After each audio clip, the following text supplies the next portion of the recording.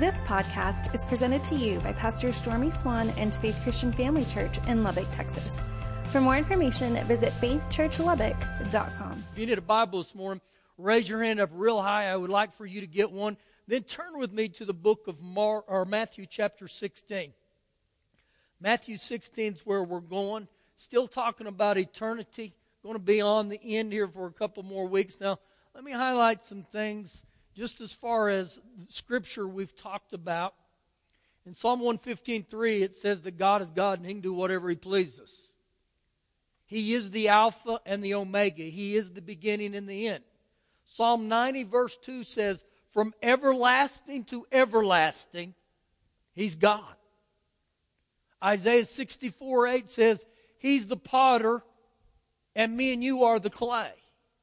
Now understand that terminology right there. He's the potter and I'm the clay. That tells me that I don't mold God in how I want God to be. He molds me in how I'm supposed to be when I allow Him to. So just some thoughts for every one of us here today. That God's still on the throne. His Word is still true. And He's still alive. He's still well. And He's still a just God. Let's begin this morning, Matthew chapter 16, verse 24.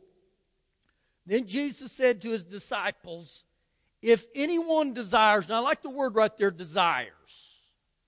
Desires. There's a lot of things we desire here on earth, but He literally says, if anyone desires to come after me, let him deny himself. Let him renounce self-centered ambitions. Now think just a little bit what He just said. If anyone desires to come after me, let him deny himself. He didn't say that we're to deny things. He literally said, I am to deny myself. So I'm to put the things of God in front of my life. His agenda has got to be more important than mine. And ultimately, He says in verse 24, and take up His cross and follow me. Now, when I talk about a cross, the word that comes to immediately is there's going to be a sacrifice in your life. I've got to give up some things to follow Him. And He said, take up your cross. And so He's telling me there's got to be a commitment. There's going to be no turning back. And when I think about the cross that Jesus went to, He was all in. He gave everything He had. And so Jesus is inviting me and you to do the same thing. And He gives us here in verse number 25 what I call the great exchange. For whoever desires to save his life will lose it. But whoever loses his life for my sake will find it. So it's got to be more about His agenda than mine. Verse 26. For what profit is it to a man if he gains the whole world but loses his own soul? That's a possibility right there. Jesus wouldn't have talked about it. So He's warning me and you that in this life, it's very easy for us to try to gain the whole world. And even what Ben said in the video, when he got to heaven, his cars weren't there, his swimming pool wasn't, the very things of this life that so many of us live for. And so when He says right there, you can gain the whole world, what would be the definition of gaining the whole world? Well, I think every one of us in here would have the desire to be rich, to be famous, to have the applaud of people or the applause of people. But yet I can have all that and still lose my soul. So this is what I juggle in my own life. In Joshua 1:8, Joshua said this, that if I speak the Word and I meditate on the Word and I live the Word, then you'll make your way prosperous and then you'll have good success. So is God against me being prosperous and is God against me having good success? No. But I got to go back and I got to redefine in my own life, what's my motive for prosperity? What's my motive for success? Is it to advance the kingdom of God? Is it to advance what God desires here on earth? Or is it for me to live this life of glamour and this life of comfort? So there's a possibility with what he's saying here. And he ends in this, Or what will a man give in exchange for his soul? For the Son of Man will come in the glory of his Father with his angels. Now that statement right there, Jesus wasn't likening that to a fairy tale. He's telling us this is going to happen. Jesus is going to come back, and he's going to come back with all his angels. And look at the end of verse. And then he said he will reward each one according to his works or his deeds. He'll reward each one based on what he did here on this earth. So what I do here on this earth, it determines my eternal destiny, but also determines my eternal rewards. And so this is a very interesting passage with me. Go with me to Romans chapter 12. Let's go a little further today. Romans 12. So what you accumulate on this earth, it really has no eternal value. You're not going to be able to take it with you. So I must evaluate my lifestyle from an eternal perspective. So ask yourself this question. What's important in heaven? People. The things of God. Those ought to be my primaries here, even on this place called earth. So do I live for the moment, or do I live for eternity? And I want you to hold on to something, because I'm going to refer to this several times right here today. You can gain the world, but lose your soul. Now hold on to the thought about the world. Romans 12, verse 1. I beseech you, therefore, brethren, or I plead with you as brothers and sisters in Christ, by the mercies of God, which means all that he's done for you, that you present your bodies. Offer everything that you are, how? As a living sacrifice. So when I see the word that he desires for me to live as a living sacrifice, that tells me something, that it's going to cost me and you. There's a price that's got to be paid for me to be a living sacrifice. And that price is not only do I have to be committed, I must be decisive and I must be dedicated.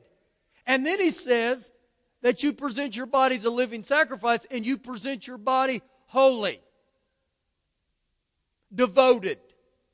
But could the word holy there be defined as being of the same mind as God? This will prove out here in a minute.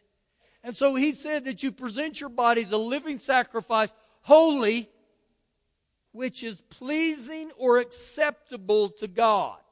So God looks the way I live. God looks, do I present my life a living sacrifice? Do I present my life holy? Because God's looking for that. And then he says, which is your reasonable service or an act of worship. So the way I live before God literally becomes an act of worship. And it's not just a Sunday thing. It's every day of my life that this is God's desire for us. Verse 2. And do not be conformed, molded, shaped, or fashioned after this world, this godless system, the behaviors of this world. Now he tells us something there. I'm not to be conformed or molded by this world. The patterns of this age. Now I can go back to verse 1 and you think who this was addressed to. He said, brethren. He's talking to me and you that profess to be Christians. And he says, brethren, don't be molded by the things of this world. Don't allow the world to shape you. So if the world's not to shape me, what is? We'll keep reading. But be transformed, be changed by the renewing of your mind. What did he say would transform me or change me? When I begin to renew my mind to the Word of God. So listen real close. When you start getting into the Word of God will change you. I'm going to rewind 30 years ago into my own life, over 30 years ago now. I'm coming out of the world and I'm a good sinner. And I give my heart to Jesus, and for the next 20 years of my life, I go to a church that preaches the Word of God. And literally, by going to church, and I applaud a lot of you. I see many of you up here right now on Tuesday nights, Wednesday nights, and even Sunday mornings, and you're hanging out with the things of God. You're getting under the Word of God. And in my own life, after 20 years of getting the Word of God on a consistent basis, there began to be a transformation in me and Shelley's life. You stay under the Word will transform you. It'll change you. Last week we talked about in 2 Timothy 3:5, it says, taking on the form of Christian, but the power is denied. What is the power? The power is the very heart of Christianity, which is two things. Number one, the Word of God, and number two, the Holy Spirit. How do you know that the Word of God has power? Hebrews 4:12 says the Word of God is living and powerful and sharper than any two-edged sword. So there's power in the Word of God. So what is my job is to get into the Word of God. I like to say it this way. You get into the Word and God will get into you. You want to see a transformation? Just sit under the Word of God. Get into the Word of God. So right here, the Apostle Paul tells us, and be transformed by the renewing of your mind, that you may prove. Now that word prove there, it literally means that it will be through daily activities, through the test of time, through everyday life, that you may prove what is good in God's eyes, what is acceptable in God's eyes, and what is the perfect will of God. Not man, but what's good, pleasing, and perfect in God's eyes.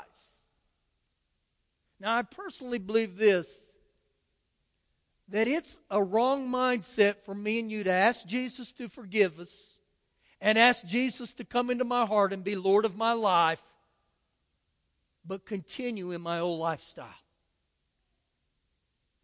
That when Jesus comes into our heart, according to 2 Corinthians 5:17, He said, you become a new creation.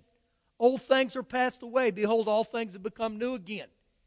And people will say this many times, well, what about grace? You don't understand grace. And it's if our society, especially in America, we like to throw in grace as a license for me to sin or live however I want, and God will excuse it and God will accept it. Look back just a couple pages to Romans 6. I want you to see this. I personally believe the preaching of grace that doesn't have the goal of me and you walking in righteousness or living holy or living a lifestyle that's pleasing before God is of a wrong gospel. Grace was not meant for me and you to sin. We'll prove it. Romans 6, verse 1. What shall we say then? Shall we continue in sin that grace may abound? Certainly not. How shall we who died to sin live any longer ever in it again? And so the idea of a Christian continuing in sin is entirely contrary to the Bible. Is he telling me I got to be perfect? No. But he's also telling me to try to use grace as an opportunity for me to sin. It's not true. Look in verse 11 of that same chapter. Listen to what he says here. Likewise, you also reckon or consider yourselves to be dead indeed to sin, but alive to God in Christ Jesus our Lord. Therefore, do not let sin reign in your mortal body, that you should obey it in its lust. And do not present your members as instruments of unrighteousness to sin, but present yourselves to God as being alive from the dead, and your members as instruments of righteousness to God. So once again, he's telling me here, by living righteous doesn't get me to heaven. Receiving Jesus does. But the proof of me being born again is I'm going to live righteous. I'm going to live holy. Now, to define the world a little bit, Look back, way back in the back of your Bible to 1 John chapter 2. 1 John chapter 2, and he's going to give us some insight here. And I want you to hold on to this thought right here. You can gain the whole world and lose your soul. Do not be conformed to this world. And so you begin to get the idea here, I'm not to live by the ways of this world. First John chapter 2, look at verse 15. Do not love the world. He's not talking about the physical makeup of this world. He's talking about the evil that's operating in our world. Do not love the world, and do not love the things of the world. Now, Matthew 6:33 says, seek first the kingdom of God, and all these things will be added to you. God's not against us having things, but He is against when we begin to put the things of the world above God. And so He gives me insight here, and He says, don't love the world or the things of the world. If anyone loves the world, the love of the Father is not in him. And so when He talks about this, it's just not about the people we run with and the places we want to go and the things we want to enjoy. A lot of the stuff that He's talking about there is a condition of my heart. What does your heart gravitate to? Does it gravitate to the things of the world, or does it gravitate to God? And every one of us are in this battle or this dilemma. And he goes on here in verse 16, and he lets me know what the world is. Listen real close. For all that is in the world is the lust of the flesh, or the craving for physical pleasure. Every one of us have the craving for physical pleasure. The next thing he says is the lust of the eyes, or the cravings that we see with our eyes. So when we see something with our eyes, you know what we say? I want that, I want that, I want that, I want that. And then he ends with this, and the pride of life. What would the pride of life be? It would be my achievements. It would be my possessions. It would be what I'm obsessed with, status and importance. Now I go back and I look at all this and I think what he said. So when we look at life, it's like it's a whole pie. And everything I do daily in my life takes a sliver of that pie. You sleep, let's just say 8 hours a day. You go to work 8 hours a day. You run errands. You take kids to practice. You go to the library. You go to the dentist. You do this, you do that, you do.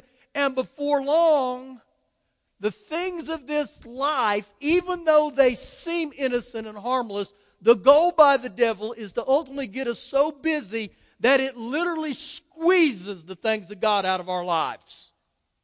And guess what gets shortchanged? God. God's on the back burners. And so really what goes on here with the devil is his ultimate goal is to get us so wrapped up in this thing called the world, whether it's the desires of my flesh, the desires of my life, or the pride of life, that I don't have time for God. Now, every one of us are in that battle every day. And we can all look around here and we can have this thought, nobody's busier than me. Untrue. Every one of us are busy. But I got to go back and I got to make the things of God priority in my life. And look how he ends in verse 17. And the world is passing away. This place we live in called earth is passing away. Do you know in James 4:14, James said this, but life is but a vapor. You're here for a moment and you're gone. Now when you're young, you don't see it that way. When you're young, Christmas can't come too fast. Summer vacation can't. I remember thinking, will summer ever get here? And the older I get, this verse of James 4:14 literally is reality in my life. You look and you say, where's life gone? My grandma was here, now they're dead, they're gone. My mom and dad were here, and my mom and dad are getting older, and I realize the day's coming, they're going to be gone. And so when he talks about this world's passing away, literally it is. And he goes on to say this, and the lust of it. The lust of it are what? The lust of this world are going to pass away too. And it's like Ben said, when you get to heaven, you're not going to have your Harley. You're not going to have your home. I don't care if you got a Louis Vuitton purse, you're not going with you. And if you go to heaven before Jesus comes back, guess who's going to get everything you got? Your kids. Whether you want them to or not. I say that good. But you're not going to take it with you. And he goes on to say, but he who does the will of God abides forever. Now, can I highlight a word in that sentence? He who does the will of God. He didn't say he who knows the will of God. He didn't say he who talks about the things of God. He didn't say because your mommy and daddy serve God. He didn't say because great Aunt Thelma loved God, you get it. No, he said he who does the things of God. And so he puts it back on me, and he gives every one of us a choice. Now, I want to highlight the last thing that I talked about as far as power here a little bit this morning. Go with me to Galatians chapter number 5. Galatians chapter 5. And the last thing I want to talk about here this morning is the second part of the power. I talked about the Word of God, and I want to talk about the Holy Spirit.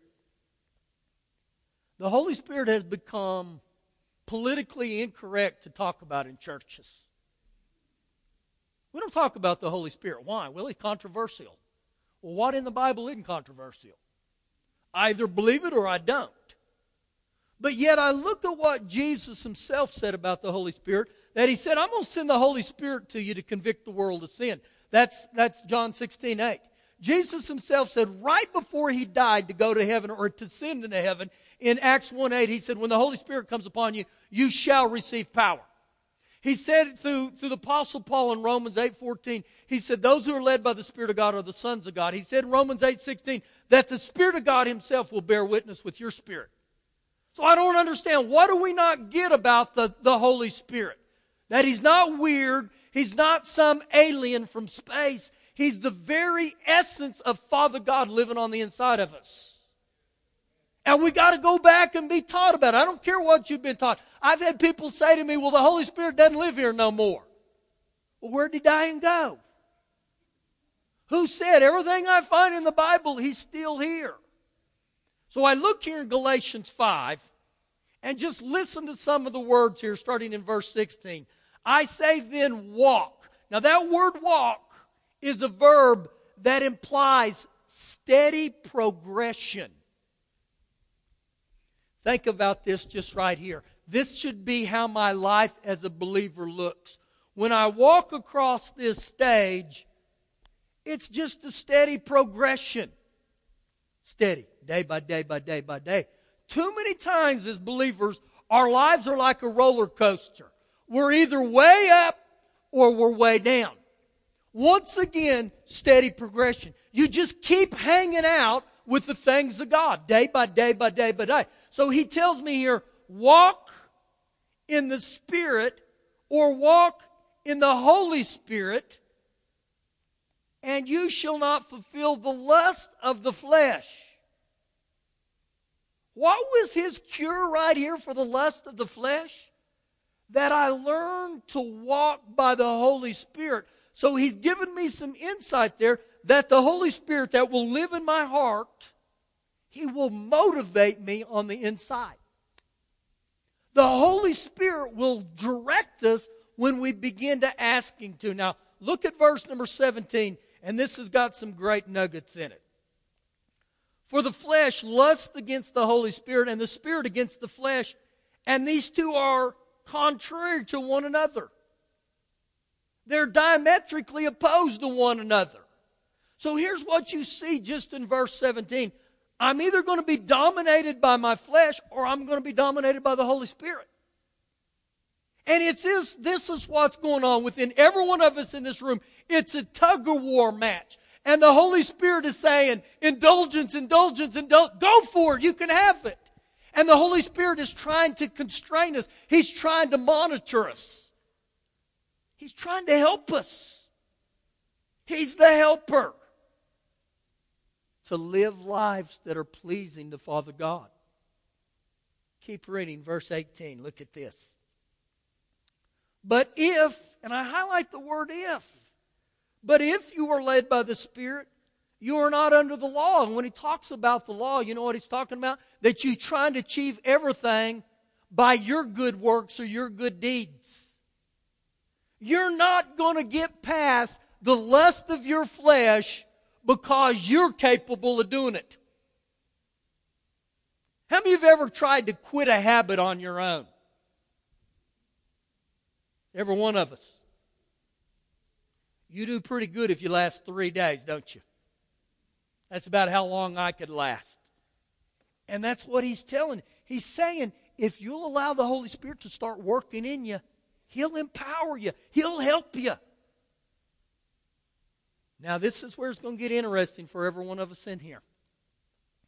Let the Bible teach us, verse 19.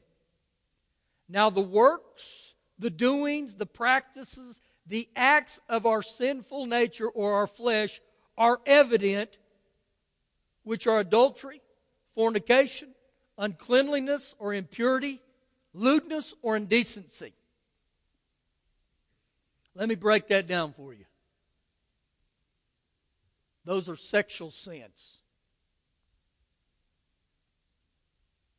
And if you're in a sexual relationship in any way outside of the marriage covenant, you're in sexual sin. I didn't say it, okay? You can throw stones at me. I'm okay with it. The Bible said it. This is the Word of God. And you say, well, that's easy for you to say. No. Most of you don't know this. Before I got born again as a teenager, I was a fornicator. I don't say that with glamour. I'm just letting you know I have to read this book the same way you do. And when I begin to read that, it convicted my heart. So you know what I did? I married Shelley and we lived happily ever after.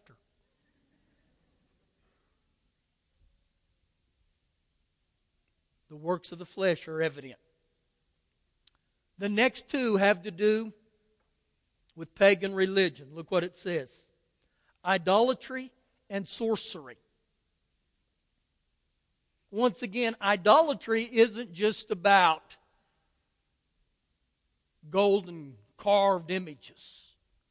An idol can be about anything that I place above Father God. In other words, you can actually sacrifice your time, your energy, and your effort to football over God. Now, I hate to tell you guys that because the NFL starts today.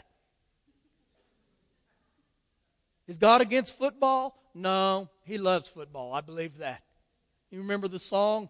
He's got a big house with a big yard where we play football and all that. God loves stuff like that. But I can't be dominated by those things. And once again, it's not just, it's anything that I place higher than Father God. And when he talks about sorcery, literally he's talking about the area that has to do with witchcraft. Don't play around with these things. These are the works of the flesh. I know people that put more trust in a horoscope than they do God. My horoscope said today's going to be unlucky. I would rather trust my things in my life to the very God who created the stars, not just the stars. The next 9, now I want you to get this, are sins of temper. And when I read these, every one of these, you'll see this within them. They are because of a lack of self-control. Reading, starting in verse 20. Hatred, contentions, jealousies, outbursts of wrath, selfish ambitions, dissensions, heresies or factions, envy, and murders. Every one of those is when I lack self-control. Now, I'm going to be careful with this. Don't raise your hand, please, okay? Do you live in a home where you know if something doesn't happen right, so-and-so is literally a walking bomb and he's going to explode? Think about that. And really, even more so, does that define you? That when things in your life don't go your way, do you blow up? Now, even in my own life, I got to go back through here and I got to put checks by some of these and say, man, I don't want to do that. And the last